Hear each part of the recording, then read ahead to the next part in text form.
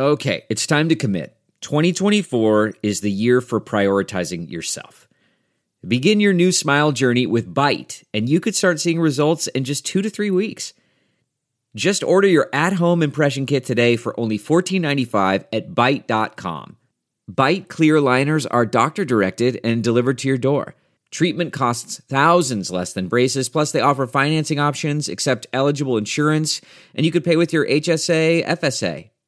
Get 80% off your impression kit when you use code WONDERY at Byte.com. That's BYTE.com. Start your confidence journey today with Byte.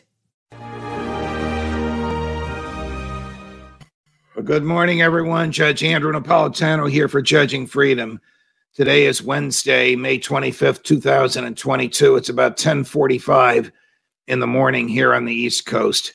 The country is coming to the realization this morning that an 18-year-old deranged young man slaughtered 19 school children between ages 7 and 9 and 2 teachers in a grammar school in Texas, of all places. It's difficult to talk about death, yet it's difficult to defend the natural right to self-defense at a time like this. But I will do my best to do so. We all have very saddened hearts at the thought of the horror and the terror and the grief which for the families will last a lifetime. So I want to make 2 points. One is that the right to self-defense, the right to keep and bear arms, is, according to Justice Scalia in the Heller opinion, the modern-day extension of the natural right to self-defense. At one point, it was fists and clubs. At another point, it was swords. Now it's guns. The right to keep and bear arms is the right to keep and bear and use the same level of mechanical and engineering technology as the bad guys do and as the government does. Why do these things happen? 2 weeks ago, a slaughter of 10 people in a supermarket in Buffalo, New York. Yesterday, a slaughter of 21 people in a grammar school in Texas. So I have 2 thoughts that I want to impress upon you. The first is the government kills, and the government boasts about its killings. George W. Bush in Iraq, Barack Obama in Libya, Donald Trump, not as much as the others, but pinpoint using drones. Joe Biden sending $55 billion worth of American equipment in a useless war that the Ukrainians are doomed to lose. These crazy kids get their hands on guns.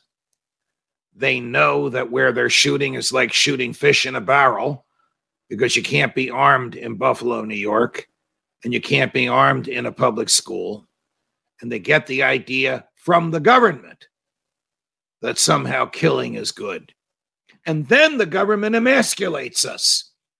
In New York, nobody was licensed to carry a gun in that supermarket. There was one retired cop. He's dead.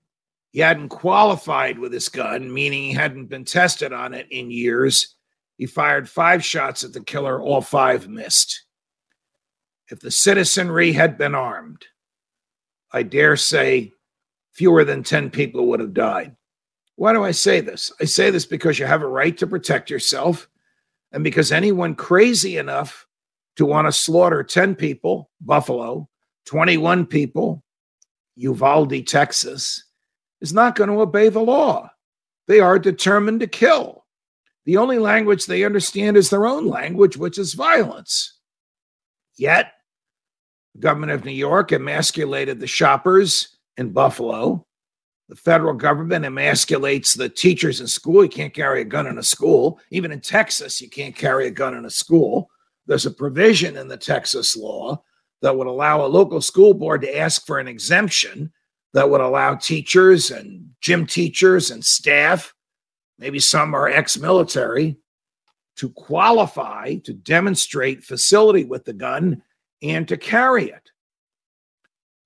This murderous kid walked into a classroom and killed 21 people in the classroom, including one of the teachers.